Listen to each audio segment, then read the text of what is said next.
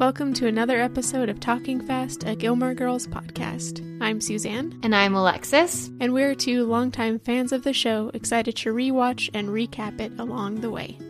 Hello. Quick announcement before we get into our main episode. We've got an exciting opportunity to share with all of you. We're going to be joining Remarcus for their month-long celebration of Gilmore Girls. For those of you who aren't familiar, Remarcus is an audio-first community hub for fans, founded by none other than John Cabrera, the Gilmore Girls actor who plays Brian on the show. We'll be joining them for a watch party of Season 2, Episode 6 on Saturday, June 11th, 3:30 Central Time on the Clubhouse app. For more info about how to join us, you can check out our Instagram as well as any of Remarcus' socials. It'll be a lot of fun, so we hope to see you there. Now back to this week's podcast episode. This week we are covering episode 8 of season 2 called The Ins and Outs of Ins.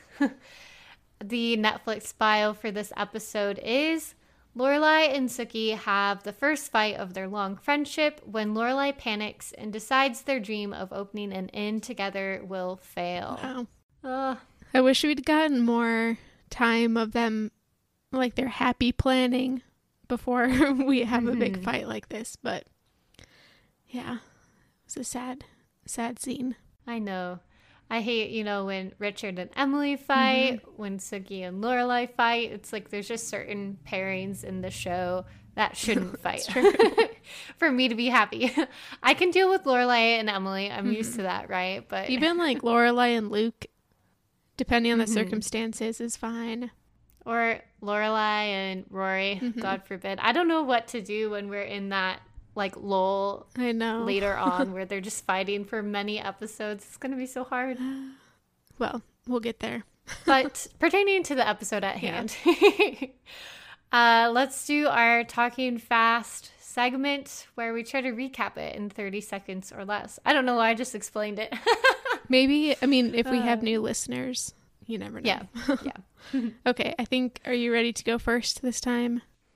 Ready is a strong way to word it, but yeah. Okay. And go.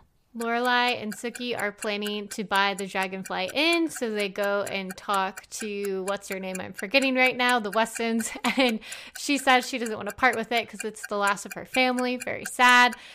Mia comes into town, and Lorelai eventually tells her about this plan. She approves, and it makes Lorelai nervous. She gets scared. She fights with Sookie over this. They eventually make up in the end. Meanwhile, Rory shares glances with Jess. He's done a funny, phony crime scene, and that's all the time I got. That was good, though. Yeah. All right. Okay. How are you ready to go? I think so. On your mark, get set, go. Rory's going to be posing for a portrait this episode. We also find out that Lorelai and Sookie want the Rachel property, so they talk to Fran about it, but she's never going to die, so they're not going to be able to get it. Mia arrives, and Lorelai starts to feel bad about letting Mia down, and then she fights with Sookie and calls Sookie all sorts of terrible things. Later, they make up, but during all of this, Jess has been pulling a prank on the town, and Taylor is freaking out. I was in time. Nice. Fran, that's her name. Oh, yeah. Yeah. In the spur of the moment, I panicked. Okay. Should we slow down and talk about this? Let's slow down. It was an action-packed episode. So yeah, it really was. I felt like I was constantly taking notes. I need to be careful. I think sometimes I begin to transcribe the episode. Yeah. Which is not healthy, gotta stay in the moment. It does help when we need specific quotes, though. Yeah. If it ever seems like I have a really good memory, it's mostly just because I was taking notes and I look it up. But so I want to deflect any compliments to myself that I haven't even been given yet. I don't know why I started doing this, but I've been taking all my notes by hand, which I'm way slower at now than I used to be when I used to actually write by hand every day. So yeah, I miss a lot of stuff. I wonder if we should each come up with our own shorthand for our note taking, I do have shorthands for all the names. I don't write out their full names because that just takes time. Yeah, I should think about that. We could become, what is it, a court stenographer or something? Exactly. their And they have the fancy typings. keyboards too. Yeah. Okay. Okay. Let's begin. So we start this episode off at another Friday night dinner without Richard. I'm starting to really see that why his credits say special appearances by, because he's really not showing up much. The only thing that really happens in this opening is we find out that Emily wants to do an oil portrait of Rory to help Richard get his spirits back up. Lorelai has some great one-liners to say about this, but Rory agrees as always to do what her grandparents want. I thought the funny line about this was Lorelai. She had said "get out of here," and Emily says, "I will not get out of here," not understanding the kind of slang usage of this phrase. It gave me such memories of Princess Diaries, and Mia saying "shut up" and the Queen not understanding. But in this conversation, as Lorelai begins to really unpack what she meant, she's just spouting off different sayings and whatnot. And Emily asks, "Would you like me to put a mirror in front of you while you have this conversation?" Which I thought was hilarious. But right. There's going to be an oil portrait of Rory for the study, and we'll get a bit more about that as we move forward in the episode. But I think that is so, Gilmore, so Emily. I've never once had any family member ask me to sit for an oil portrait.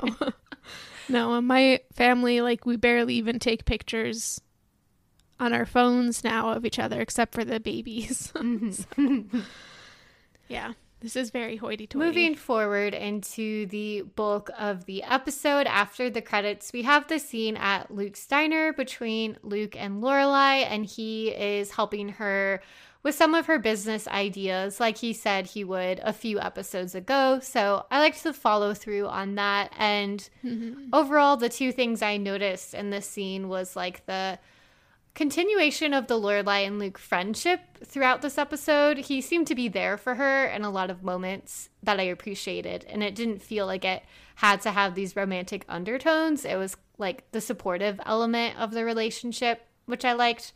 And then second, just that this episode is going to feature heavily the sort of Dragonfly Inn storyline, which I'm glad that they're continuing as well. Because it's the dream, Yeah. Or as Lorelai calls it here, the Rachel property. She's like, I'll come up with a different name. Yeah. I love that, Luke here, it seems like it might be one of the first times that we see him, I don't know, being a support in her personal life. I mean, that's not true. We've seen that before. But it just it felt different this time.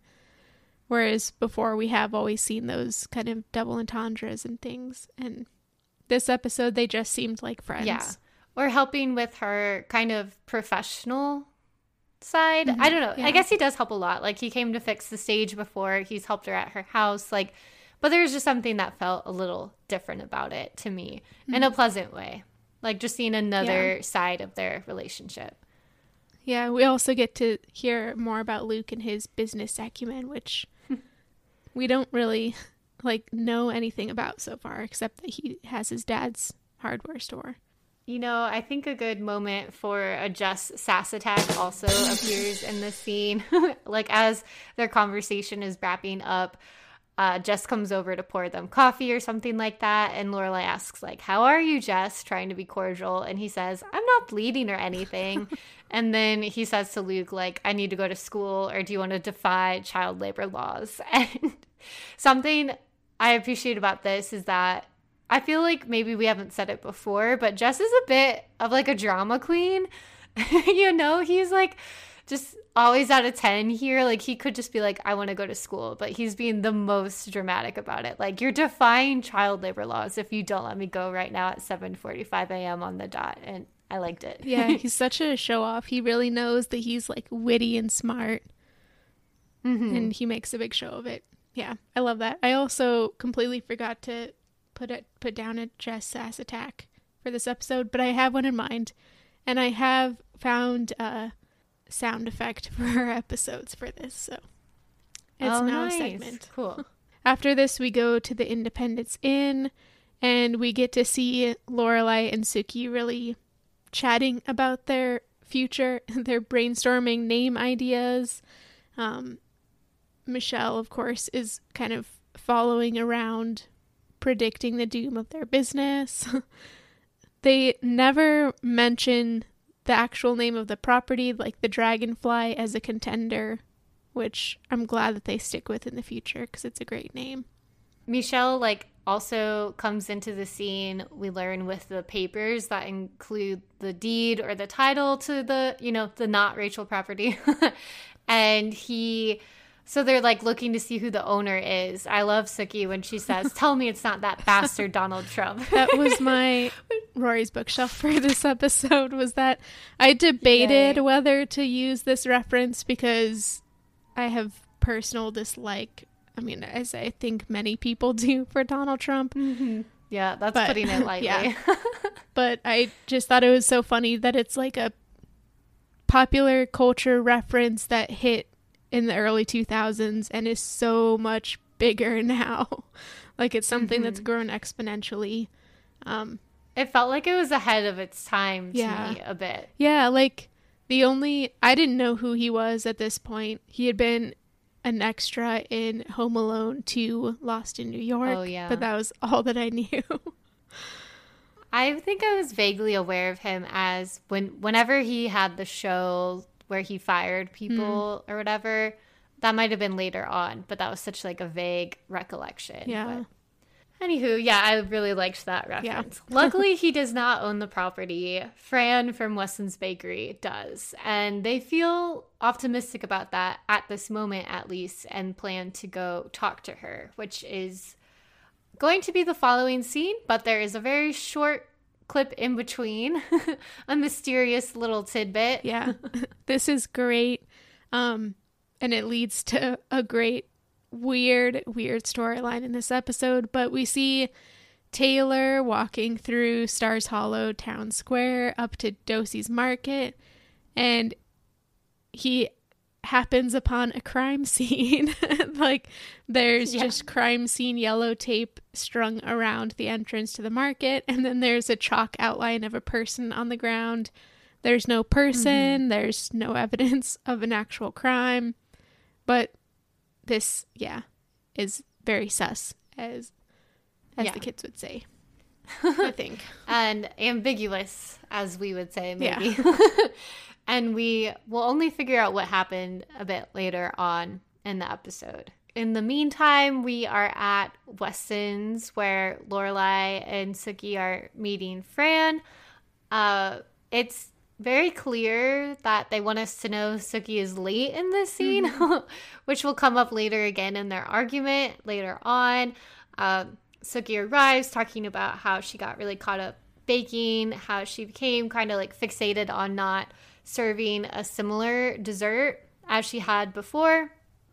And Lorelai says she's a perfectionist and kind of just waves it off at this moment, but secretly seems to hold it in and take it out against her later on. Yeah, at this point she's really complimentary of Sookie's single-mindedness at having the not repeating desserts and stuff like that, which we'll definitely come back to. But then we have Fran arrives, and we've seen her before when Lorelai and Rory were testing out wedding cakes.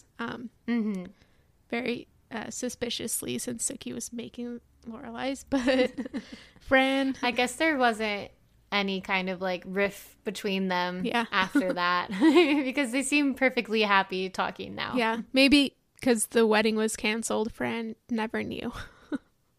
Yeah. But anyways, Fran she enters the conversation with some health gripes, just kind of talking about how she's in, old age pain and stuff. And she sits down with them, and she continues with more health gripes that Lorelai and Sookie look aghast about. But they eventually get along to asking Fran about the Dragonfly Inn property and whether she'd be willing to sell it to them. I was pretty surprised. Lorelai says that they're willing to make an offer at that moment, which seems like, did they already go to the bank and everything? We just didn't see that, but yeah, where's this capital coming from? But sadly, Fran says no. She's really, it's weird because she starts off by saying she's really excited and thinks that they'll be really successful, but she can't sell them the dragonfly. And her rationale is that she doesn't have any family left. She's the last person in her family. So the dragonfly is all she has. I thought that was very strange. Doesn't she have the bakery? And the dragonfly is like a dilapidated old building. Like, is that really the symbol of her family? But right. I feel like we're supposed to view it as like irrational so that we're on Sookie and Lorelai's side as the viewer, and then this like conflict that doesn't seem to have like a logical bearing on the other side. I don't know. Either way, it presents this conflict, whereas we thought perhaps their journey to getting the inn would be, you know, a fairly smooth, no obstacles, but this is a big one. And it's like, well, how do you even resolve this? You know, it's not that she wants more money or something like that. It's just like, I don't know. But it brings along the funny kind of undertones of waiting for Fran to die. Or as Sookie later puts it, like wanting to know God's plan for her. Or when she takes the long vacation. Yeah. And Fran does not pick up on these like not so subtle questions at this moment either. No. They keep like, well, what happens to the property if, you know, you go on a long vacation? And she's like, I don't like vacation. It's a frustrating conversation, I guess, for them, but it was hilarious to watch for us. Yeah. But what it basically comes down to is that the dream of the inn is kind of on hold. Or at least like an impasse. Yeah. And this scene was also my Lorelai's closet for the sweater that Fran is wearing. Oh. I thought it was the epitome of like grandma fashion. It's like this big kind of, I would say, knit cardigan or sweater, and it's like blue as the sky, and it has green evergreen trees, and then kind of around one of her shoulders is a squirrel, and it's sort of like cartoonish landscape. I just love it. It's so sweet. Wow. I didn't even I would wear that. We will have similar Lorelai's closets as mine comes up in just a minute.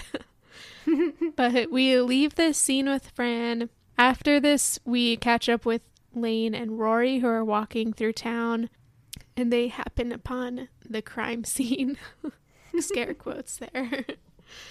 Yeah. And this is where my Lorelai's closet actually had a lot in this scene. So my Lorelai's closet is for Taylor, who comes in and he's wearing like an oatmeal chunky cardigan with the like elbow patches, and the kind of thing that, you know, if Chris Evans wore it like he did in Knives Out, everybody would be obsessed with it.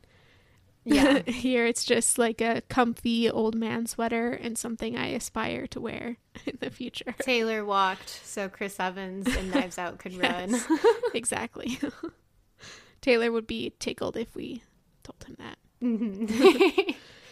So Taylor's been freaking out about the chalk body. They go on this kind of debate about what does it actually mean? Like, where is the body? And it's all just nonsensical.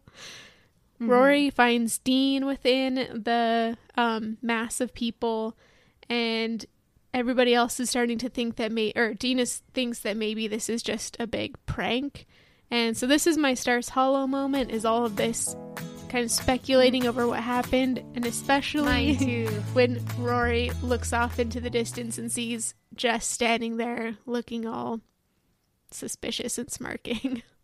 I thought like the fact that the scene was so nonsensical is part of what made it my nomination. And one of the details related to that is that there's like a police officer there, and she's saying, well, I talked to everyone at the precinct and none of us are like responsible for the scene. And Taylor's like, but you own the tape. And later on she says, like, we're going to count everyone in town to see if anyone's missing. And like a minute later she says, okay, we counted. No one's like unaccounted for. And I was like, how how could you have counted the town that fast? And how do you know like every single person? And it just makes no sense, but it also makes perfect sense for this like mystical small town of Stars Hollow. And the fact that it's all just boils down to this elaborate prank on Jess's part, and that he gets Taylor so worked up over it is just genius and hilarious. Yeah, it is a great prank. Mm-hmm. And like we've talked before about how Jess, like he's not like mean-spirited or anything, but he knows that he can push people's buttons, and so he does it. And this is like such a harmless way to do that. Right. And so creative as well. Yeah. Like it's boring for him to take money from Taylor's jar, you know, but it's very thought out and entertaining for him to fake a crime scene. It's very elaborate, you know, like clearly he's bored in this town and needed something to do. And the thought that he like maybe snuck out in the middle of the night to do this. He planned it. He bought the chalk and the tape. Following this scene, the day continues as Lorelai and Sookie, I think this might be the next day because Sookie's talking about a dream that was inspired by their conversation with Fran. And they're continuing to talk about, you know, their goals of opening their inn. I had a question for you. Sookie describes her dream here. Did it spark any thoughts for you related to your research on dreams?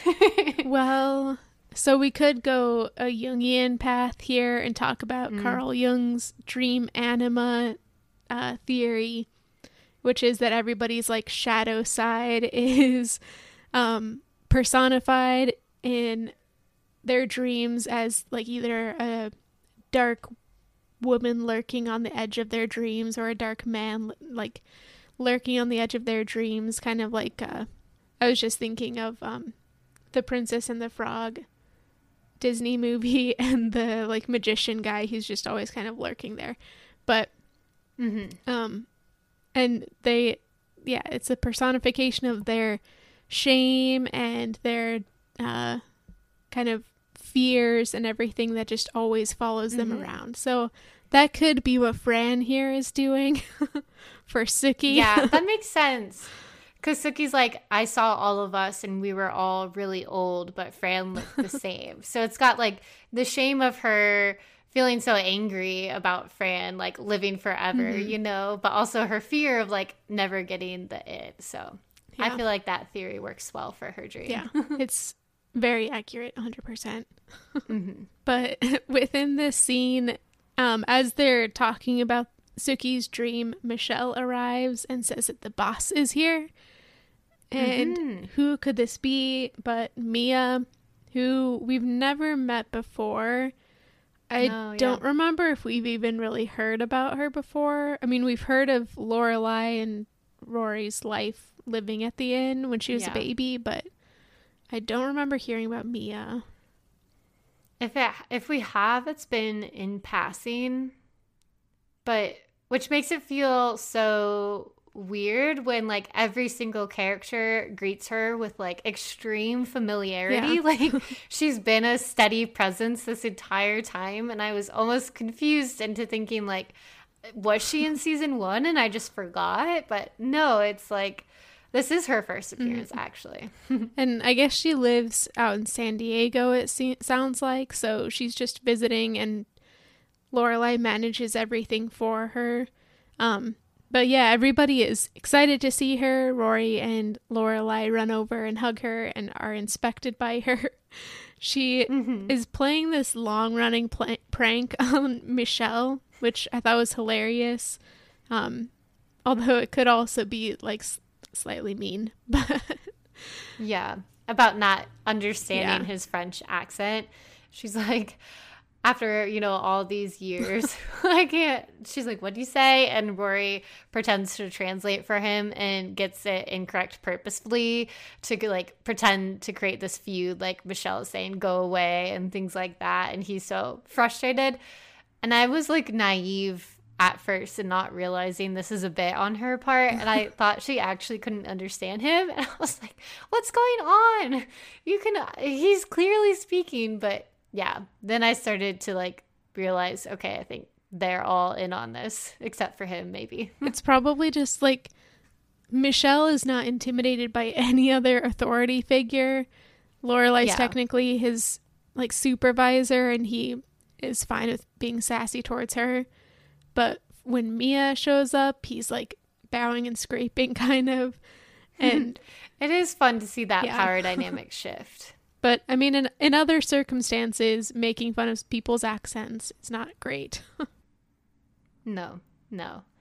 I guess the other thing that makes it feel more harmless is the fact that it's like a French accent as well, which I feel like is often upheld as like a cool, sophisticated accent. So to like pretend that you can't understand it, it would be different if it was a different language, you know, that is like more stigmatized in the US for like racist reasons, you know? Yeah, that's true. Yeah. Well, we continue to follow Mia reuniting with different Stars Hollows figures with like a lot of closeness. Like she meets Luke at his diner. She calls him Lucas, and they have a very long hug, like quite long. And, you know, made my speculation start to go like maybe Rachel wasn't his only ex-girlfriend in town, you know? Yeah, maybe. But yeah, it wasn't even just like I don't know, the hug in itself, they were also very close to each other. Like it was full frontal contact hug. Maybe embrace is a proper word, because they were like standing there holding each other and like talking. Yeah, it's very strange. But after this, so they sit down at the table and Mia gets to meet Jess a little bit. And I have my gazebo moment, and just like this whole scene that happens right after this with Mia at the diner, kind of reminiscing on Luke as a child. And she talks about how Luke used to carry people's grocery bags and then charge them $0.25 per bag. And then she starts talking about how he used to skateboard all the time and wear this one shirt every single day. And we find out that Luke is a Trekkie. That was great. Almost my Lorelai's closet. Just the imagination of him wearing a Star Trek t-shirt, like the same one for a year. I loved that detail. I was disappointed in Lorelai and Rory for making fun of him for this. Like, I mean, it is funny that he wore the same shirt every day for a year, but Star Trek is a great show. And it has so many different iterations that have been great in their own ways. I think that they might actually like the show, except that I feel there's like a stigma against women liking sci-fi, which is ridiculous. I love sci-fi. But I could also see Mia makes the connection between how Jess is kind of a monosyllabic person and how Luke was the same.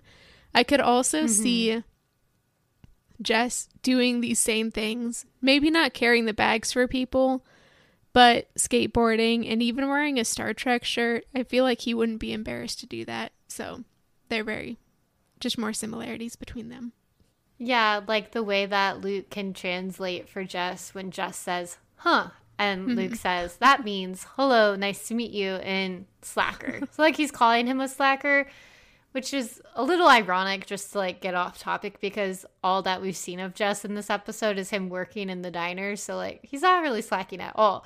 But this like teasing back and forth between him and Luke and their similarities, it just is the beginning of a really fruitful relationship between the two of them. That is so delightful to watch. Yeah. Sadly, this doesn't last. Taylor barges in. This was another great Taylor versus Luke moment. Right. So Taylor has been looking into this phony murder that happened. And he lists off all of the different organizations that he represents. I'm pretty sure he's probably the only member of all of them. Yeah.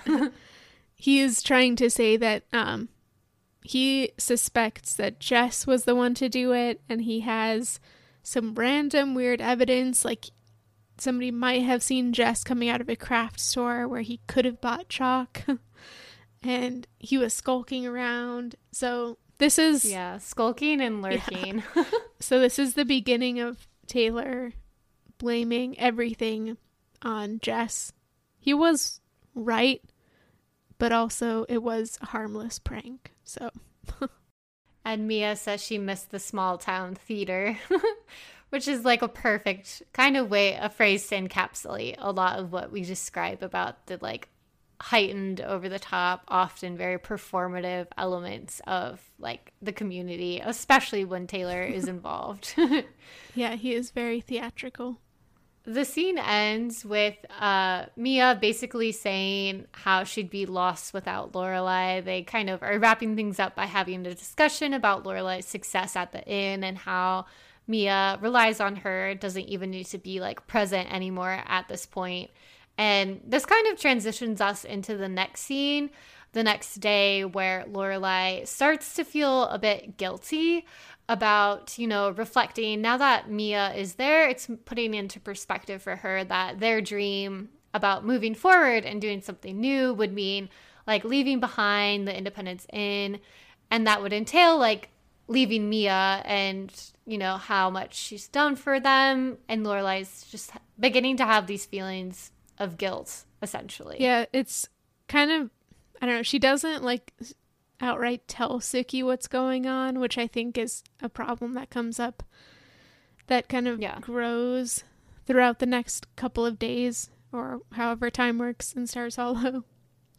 But it is an interesting thing to think about, like if they move forward, they'll be hurting Mia, and they'd never considered that before. They hadn't considered how the Independence Inn would keep going without them. It's not really something that they should consider because their lives are more important. Yeah, they don't owe her anything. Mm-hmm. I mean, maybe Lorelai does, but even if she does, I feel like she's satisfied the debt. And like, I don't even know if it's really a debt, because although Mia did her a favor by hiring her when she supposedly didn't really have any skills, like the minute she was hired, like at that point, what she owes her boss is simply like the labor required by the job and nothing more, right? Like, yeah. That's true. I guess she gave her like housing, things like that. Yeah. Definitely I feel like Lorelai does owe her something, but not in the like whole, that doesn't mean she's beholden to work for her forever, you know? Yeah, not in a capitalistic way. Yeah, I guess that's like the lens I fell into of like, you can leave your boss at any point. You are replaceable. That is how they view you. You will, you know. That's the very right now lens of reading this show, I think. The Great Resignation. But during this, we also get a phone call from Emily, who is trying to convince Rory to sit for her portrait. She has Rory posed outside with a swan and her arm up above her head. Kind of like a ballet pose in a way. So unnatural. But only like one side of the pose. It was so weird. Like, and sitting down, I could see that in a painting if there was like a high backed chair and you were like reaching to the back behind you, but there's no reason to have that pose just sitting there.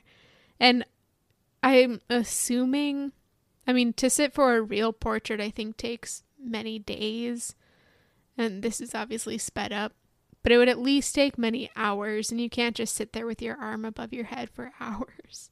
Yeah.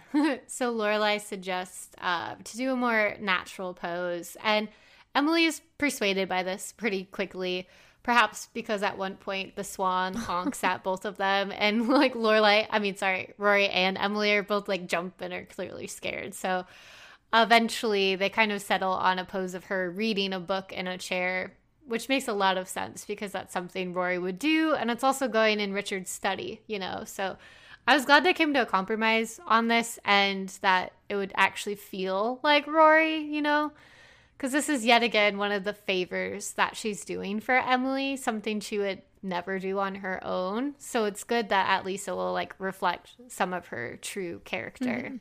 Yeah, and maybe Richard will appreciate it even more rather than having like a portrait of somebody who looks like Rory but is not doing Rory things. Yeah. I begin to wonder, like, to what extent, I don't know, I guess we've just talked about how Rory does these favors for her grandparents. I don't know. I don't have a full thought on this yet, but I feel like perhaps I'm beginning to connect it to, like, does she begin to get, like, a little indoctrinated? That's a hard word, but, or, like, just gets, like, the taste of their society where she thinks she's just doing it on their behalf, but she kind of likes it, almost like the forbidden fruit, right? Yeah. And if we see, like, we see the results of that later on when she does the whole Yale storyline, you know, where perhaps it's not coming out of the blue, her embracing that kind of socialite sort of life, but, like, she's dipping her toes in that water now under the guise of it being favors. I'm not sure. This could be, like, a stretch, but I think you're onto something. And I wonder if, like, she's doing it now as favors because she lives with Lorelai, and Lorelai is so adamant against all of this and would like make fun of her, I think, if she admitted that she actually liked it. So that might be part of it. But I think you're right. It does build up. All of that's not out of nowhere. Hey, it's Kaylee Cuoco for Priceline. Ready to go to your happy place for a happy price? Well, why didn't you say so? Just download the Priceline app right now and save up to 60% on hotels. So whether it's Cousin Kevin's Kazoo Concert in Kansas City, go Kevin, or Becky's Bachelorette Bash in Bermuda, you never have to miss a trip ever again. So download the Priceline app today. Your savings are waiting. Go to your happy place for a happy price. Go to your happy price, Priceline. We interrupt this podcast with a message from our sponsor. These are dark times indeed. Stars Hollow is plagued with phony crime scenes and mysteries. But Taylor Ducey is here when you need him, to be a voice to the worried citizens of Stars Hollow. Taylor proudly represents the Stars Hollow Business Association, the Stars Hollow Tourist Board, the Stars Hollow Neighborhood Watch Organization, and the Stars Hollow Citizens for a Clean Stars Hollow Council. All this to say, Taylor has your back. Have you noticed any teens skulking around the town square lately? Any juveniles visiting craft stores? Perhaps you have even been shocked by yards of yellow tape with bold letters, crime scene assaulting your vision. Not to worry, because Taylor is on it. He conducts his own hard-hitting investigations and isn't afraid to hold a secret town meeting to bring down the perpetrator clandestinely. But Taylor could use the support of Talking Fast listeners. While he does have the bulk of the Stars Hollow community organizations behind him, he can sometimes run into a bit of skepticism from townsfolk. So, help Taylor out by coming to the next town hall meeting about 30 minutes early. But shh, don't tell anybody. And most of all, don't tell the guardians of those pesky ewes. Speaking of building up, the feud between Luke and the town and Taylor about this Jess problem comes to the forefront in this town hall meeting that is the center of the next scene. Mia says, as they're like walking, that she's hoping for some controversy because she hasn't been to one in a while, and she definitely gets her wish and then some. Yeah, they show up and they're walking with Luke. Luke says that they're early, like 3 minutes early. They show up and the meeting is already going and everybody goes silent. This was my Friday night dinner, was Taylor's duplicitousness. Is that a word? Duplicity. Yeah, with how he's dealing with this. And just like I think I brought this up a little bit when I gave my justifications a couple episodes ago about how, like, the perception of adults, like the perception adults have of teenagers, especially ones who are not, just conforming all the way, is often completely blown out of proportion, and also puts like so much. I don't want to say that Jess isn't responsible for this, because obviously he chose to do it, but he's 17. It's harmless. Like this response, and the response, like, even to the other things that he's done, it's just ridiculous. And to be keeping Luke out of the conversation when Luke is his guardian and the person who should be the first one to discipline Jess. It just makes like the whole town kind of it just gives me a bad taste for the whole town. Like, it is funny because it is still the Stars Hollow crowd, but at the same, it's also just like, this is extremely insulting to Luke and his history with the town, and to Jess, who just moved here and is just trying to figure out where he exists in this place. I agree. I was like, I didn't want to be dramatic, but like, and I'm trying to think about how to phrase it, but I thought there were some interesting like clues throughout this episode too, like about this whole, like, first of all, like you mentioned, like he's not there and they didn't even tell his guardian about it. And they literally say like the charges against your nephew, like there's no sense of like the actual, they're like putting him on trial where no one is there to speak for him. And he hasn't actually been like convicted or like, you know, guilty, like innocent until proven guilty. There's none of that. And there's at the end, like Luke jokes about tar and feathers, which is first of all like a rather violent thing to joke about, but Taylor like considers it, and I think it's supposed to be a joke, but he's like, oh, I hadn't thought of that. And later on, the last clue I was thinking about, or not clue, but just detail, Jess mentions that the fact that they met to talk about him in this town meeting was very To Kill a Mockingbird. And so it's like there's this weird like undertone of mentioning almost like mob violence and lynchings and stuff like that, which is really painting Jess as like the other that is being attacked by the town. And it's so interesting because he's white and the rest of the town is white, whereas like a lot of these references bring up like racial violence specifically in my mind, which is a lot of what To Kill a Mockingbird is about. So I thought it was just like fascinating and also like awful. Like it was fascinatingly awful and like goes to what our I think our discussion that's come up a couple times about like the Stars Hollow, like on the, it's like utopia versus dystopia, or like charmingly that everyone knows each other versus like surveillance state, you know. Like it has a really like dark underbelly to it that flares up in moments like this that I think is really interesting to think about, and it's scary as well. Yeah. But yeah, that was also my Friday night dinner was in that as well, if you couldn't tell. That was a great way to describe the uneasiness that I was feeling about the whole thing. It's just another example of like, just because a place is welcoming to you doesn't mean that it's welcoming to everybody. And yeah, like who is this town comfortable for? Yeah. How, like, where does their open-mindedness stop? And it has a very clear stop right before Jess here, even though he's been there for a couple weeks, has probably barely spoken to anybody. Yeah, I was disappointed in the town here.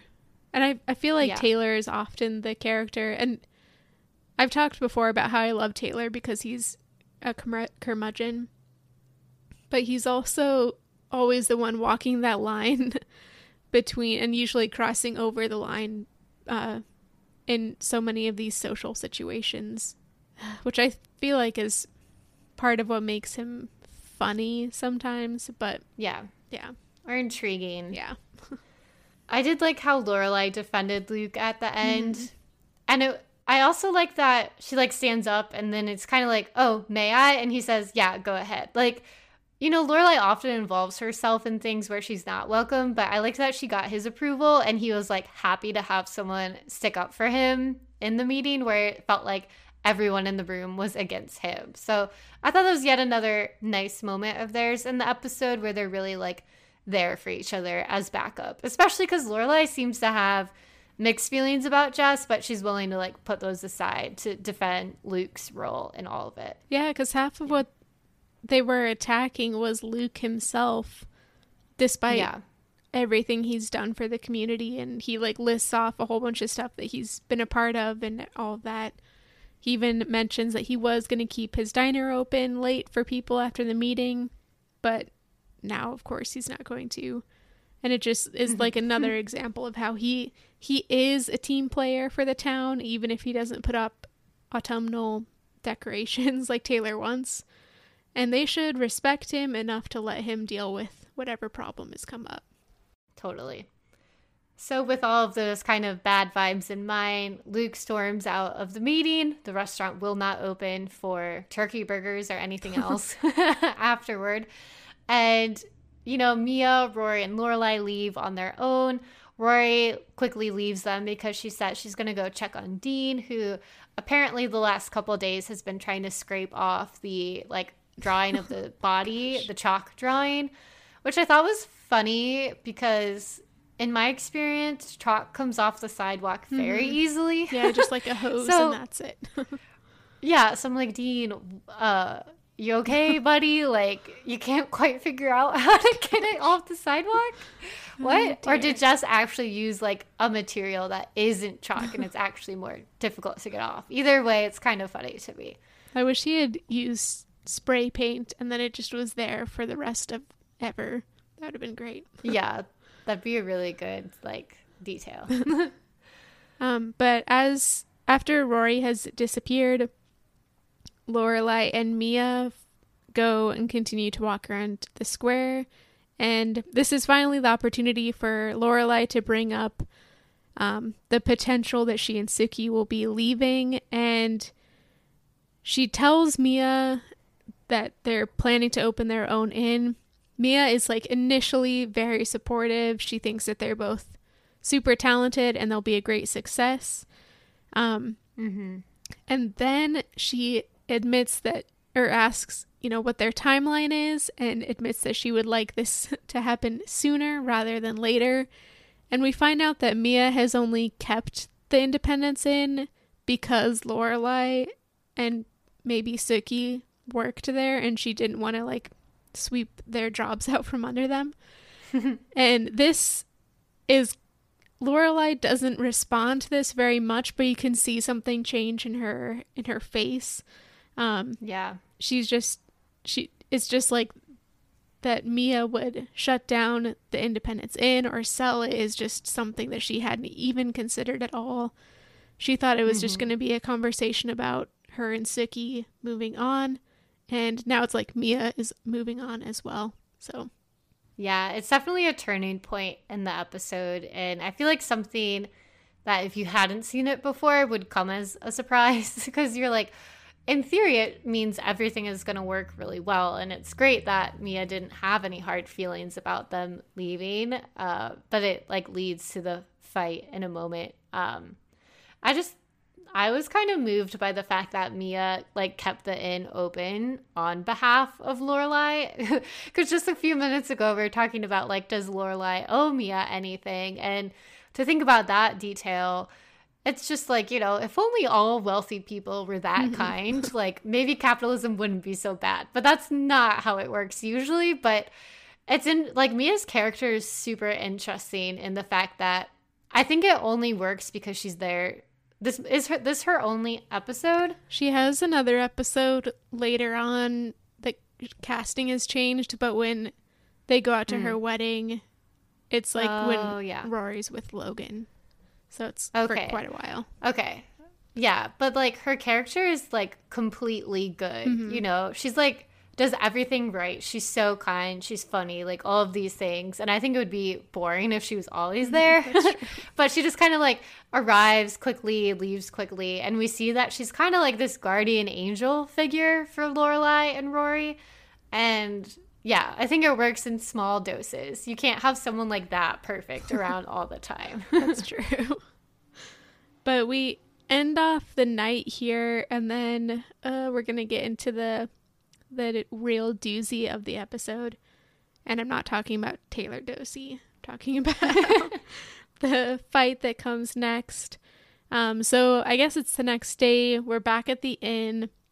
Sookie comes up to Lorelai. I guess they're getting ready for a wedding, so Lorelai's like putting together the event planning stuff.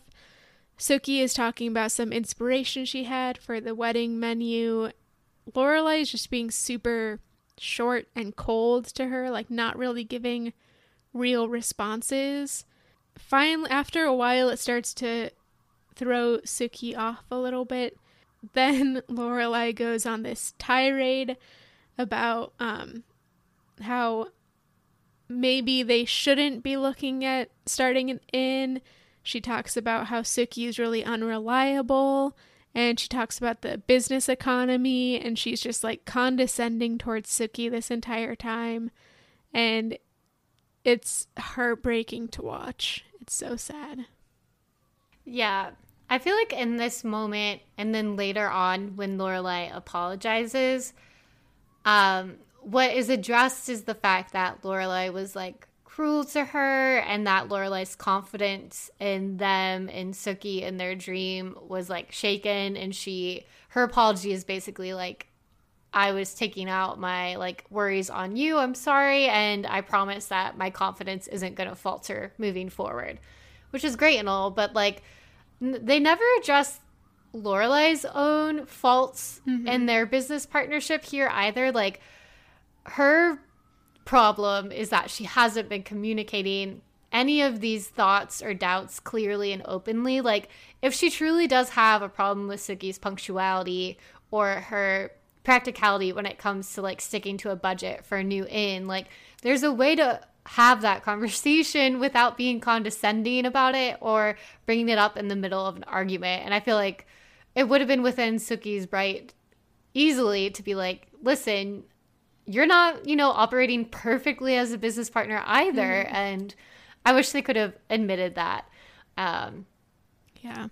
Yeah, it was just really hard to watch overall. And I really felt for Sookie at the end of their argument where she says, like, I don't want to start crying because you're going to say I'm too emotional and weak to go into business.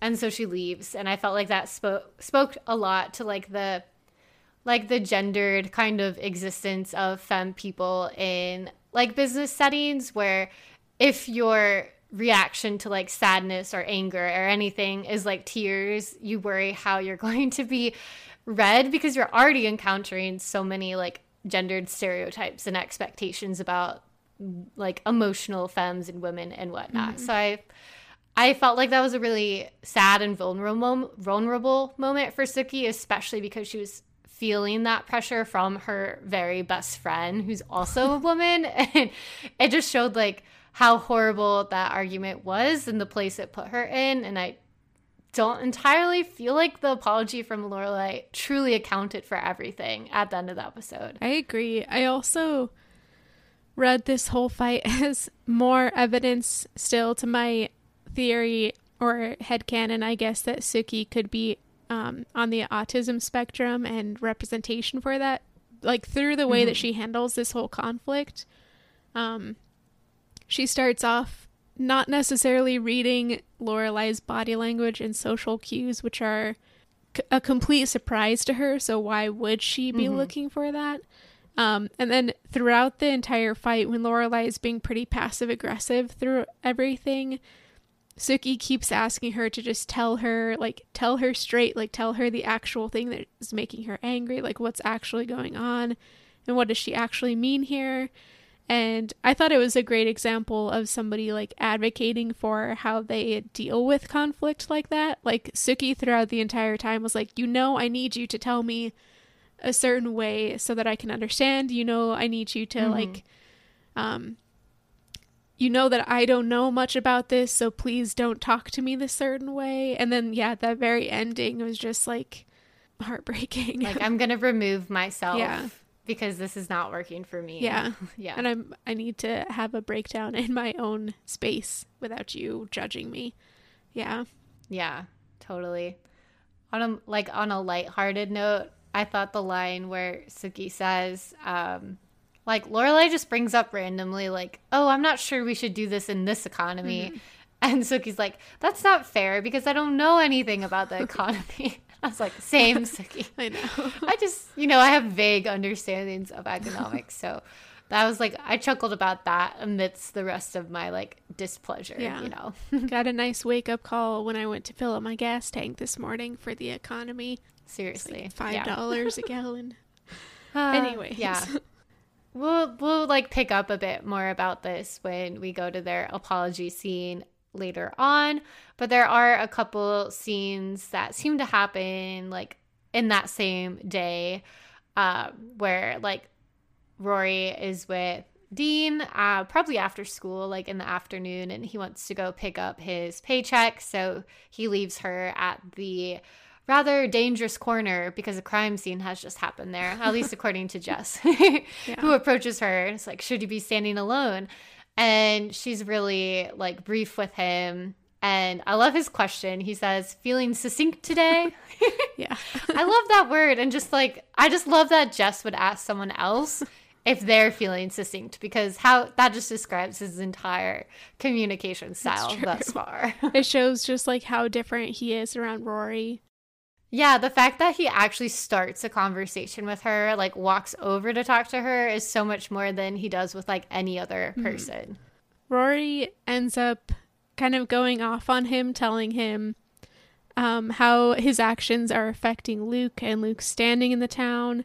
And she tells Jess about Luke standing up for him and talks about how Jess like doesn't care at all about Luke or about what people think of him or Luke's feelings. And you kind of see Jess like trying to mask a revelation, I guess. Like he is realizing something that he hadn't before, which is that his actions are really affecting Luke, but he's trying not to show it. And then I have my Jess sass attack moment, I think, at the very end of this, when he looks at Rory and he asks, did you at least think it was funny? And Rory can't help but smile and say that's not the point.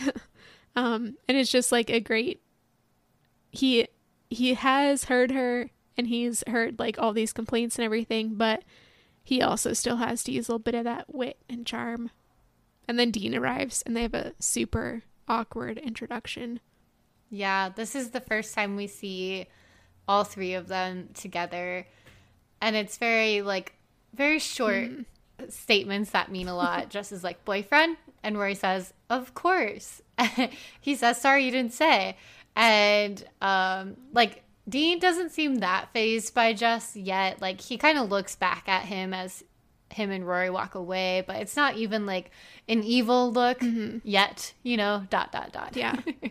I thought it was, I just hadn't realized yet that Rory had never told Jess that she had a boyfriend. So I thought that was an interesting little tidbit that might be foreshadowing.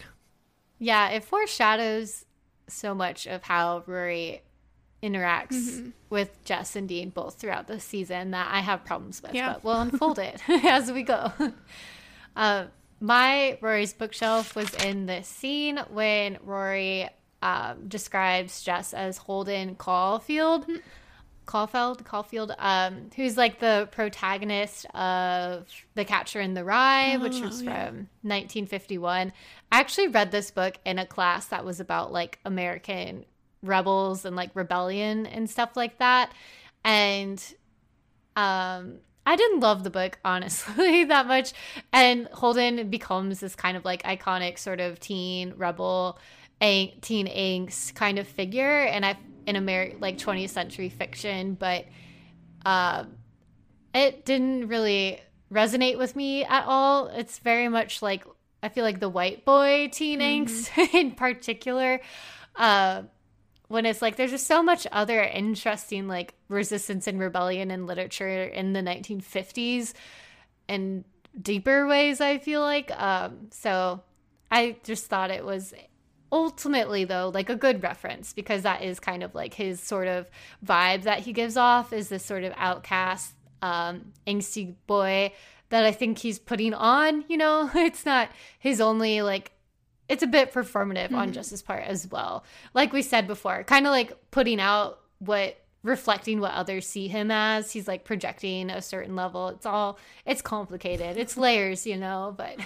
Yeah. I've never read that book. I know it's like a typical high school book to read, but never read it. I wouldn't really recommend it. Yeah, I feel that way about a lot of those books that were assigned in high school. Like, I recently read Fahrenheit 451.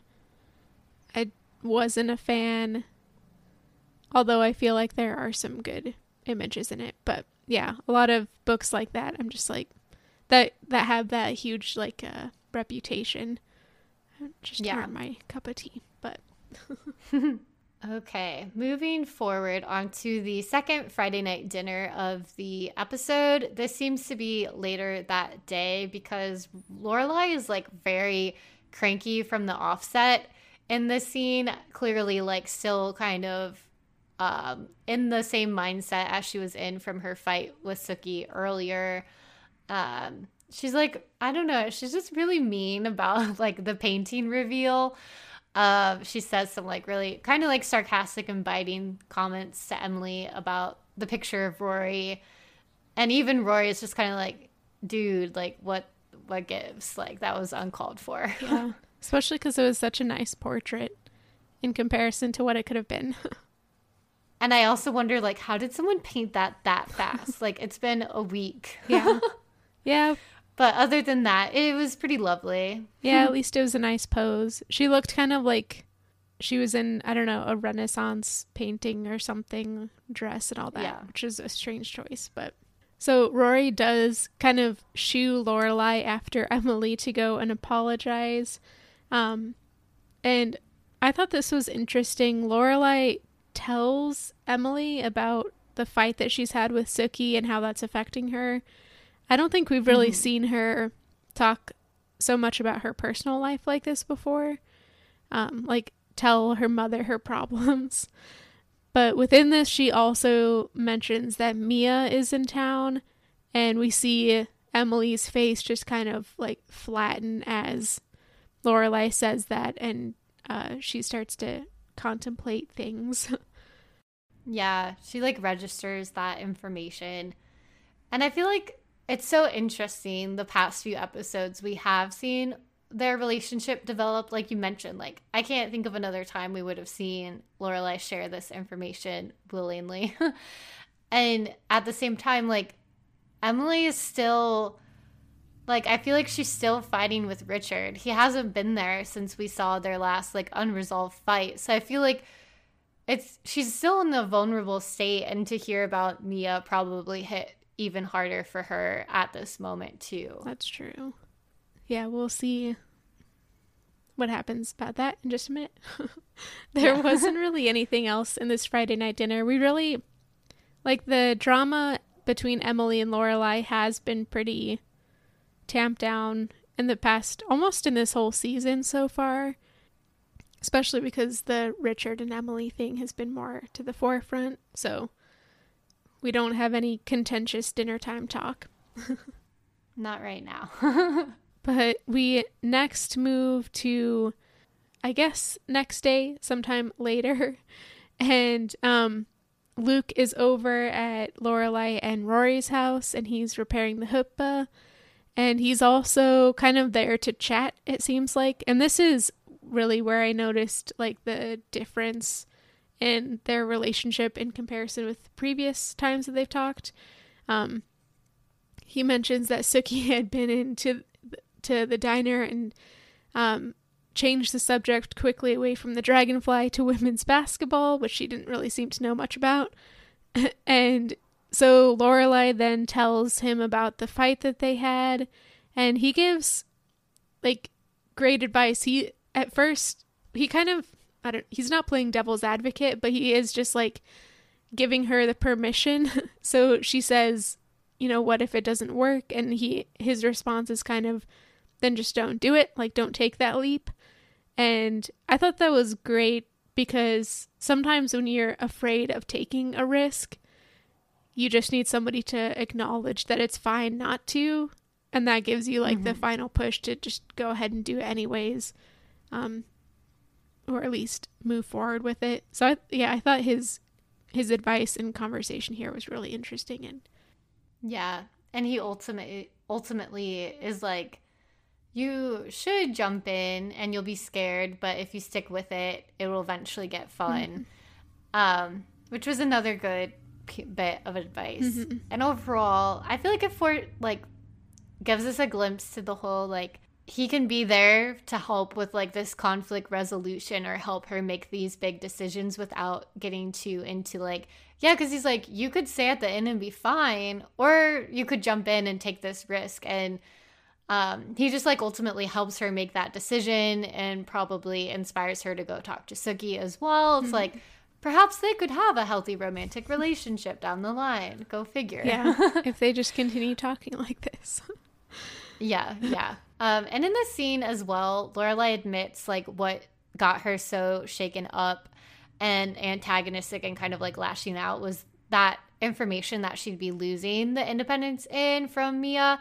And she describes it as like losing her memory home, or the place that was more of a home than her parents' home. And that is the thing that hurts the most. And I think that foreshadows not only the conversation between Emily and Mia later on about the hotel being her home, but also just kind of, I guess, is the bit of information we might have been missing about like why did Lorelai react so negatively in the way that she did before. Yeah, that's a good point.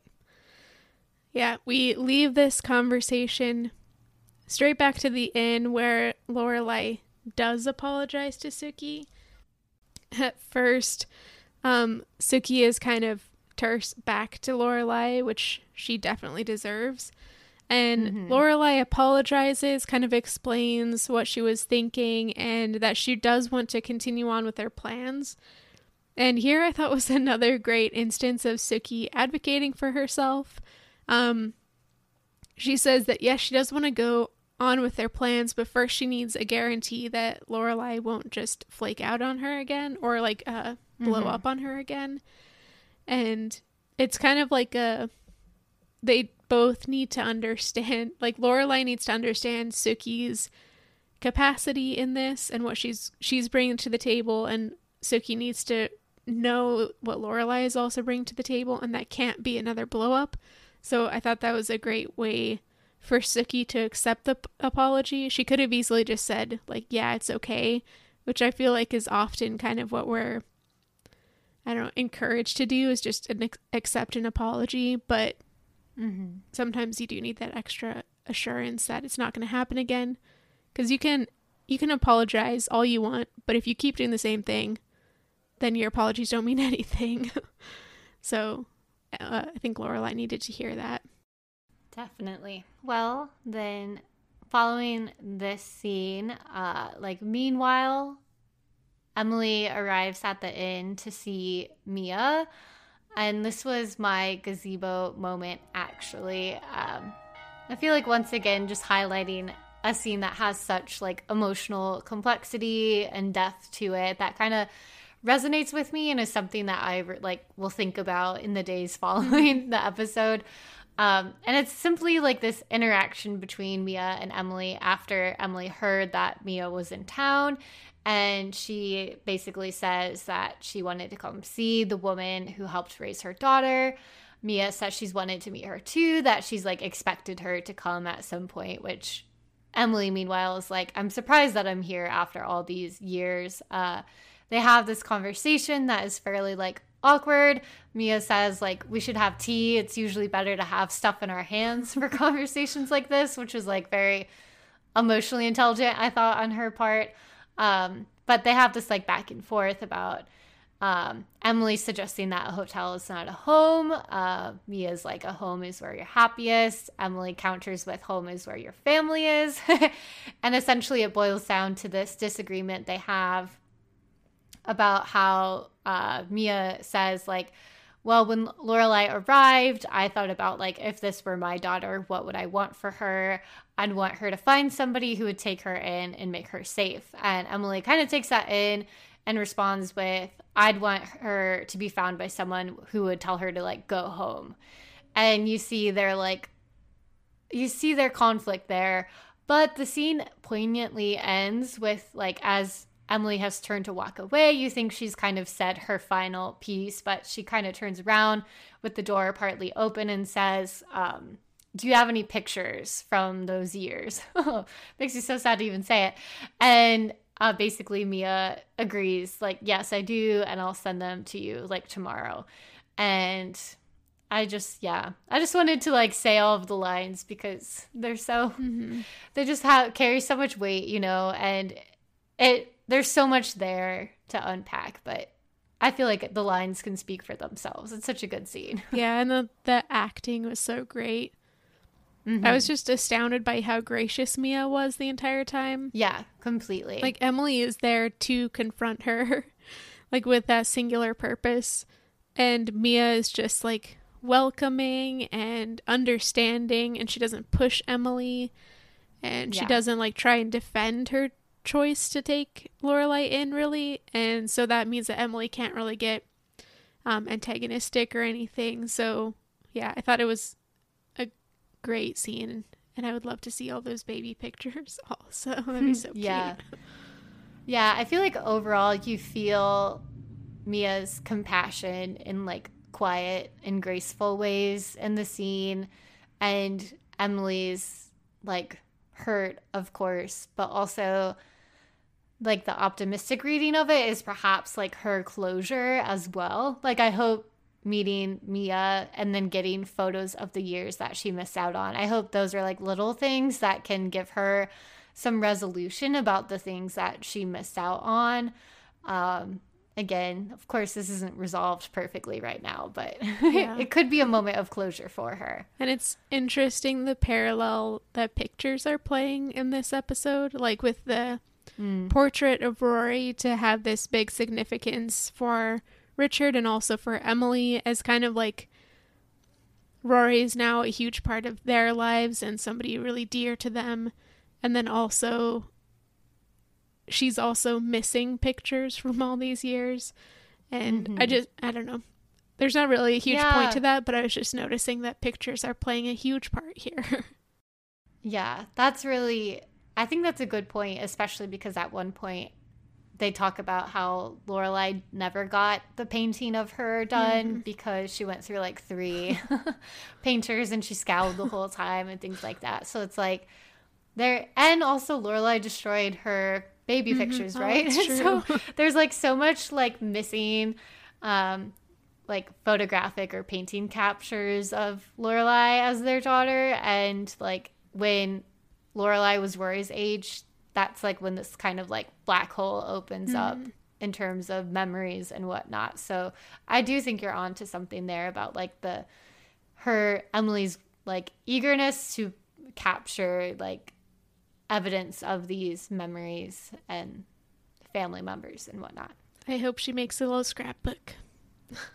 Yeah. But after this, we finish up the episode with a quick scene at Luke's again.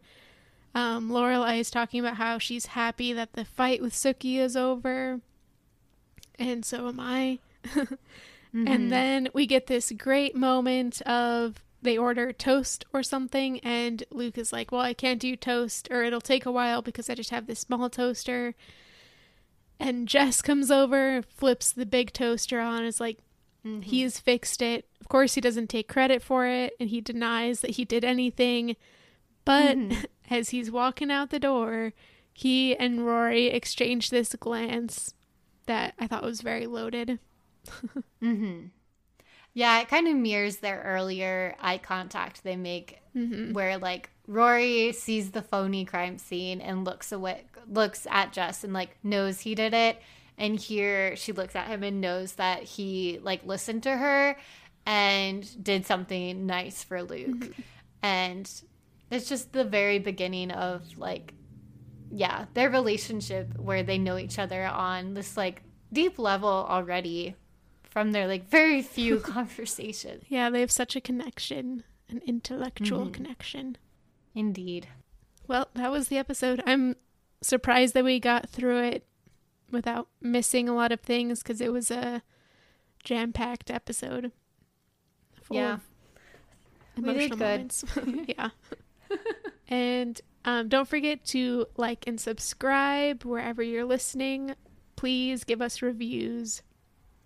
Not to beg, but please give us reviews. And follow us on Instagram. Alexis has also started at TikTok, so you can keep up with us there. And don't forget, those are both at Talking Fast Podcast. And don't forget to email us your gazebo moments that we're collecting for a recap episode at talkingfastpodcast@gmail.com. Okay. See you next Talk time. to you next week.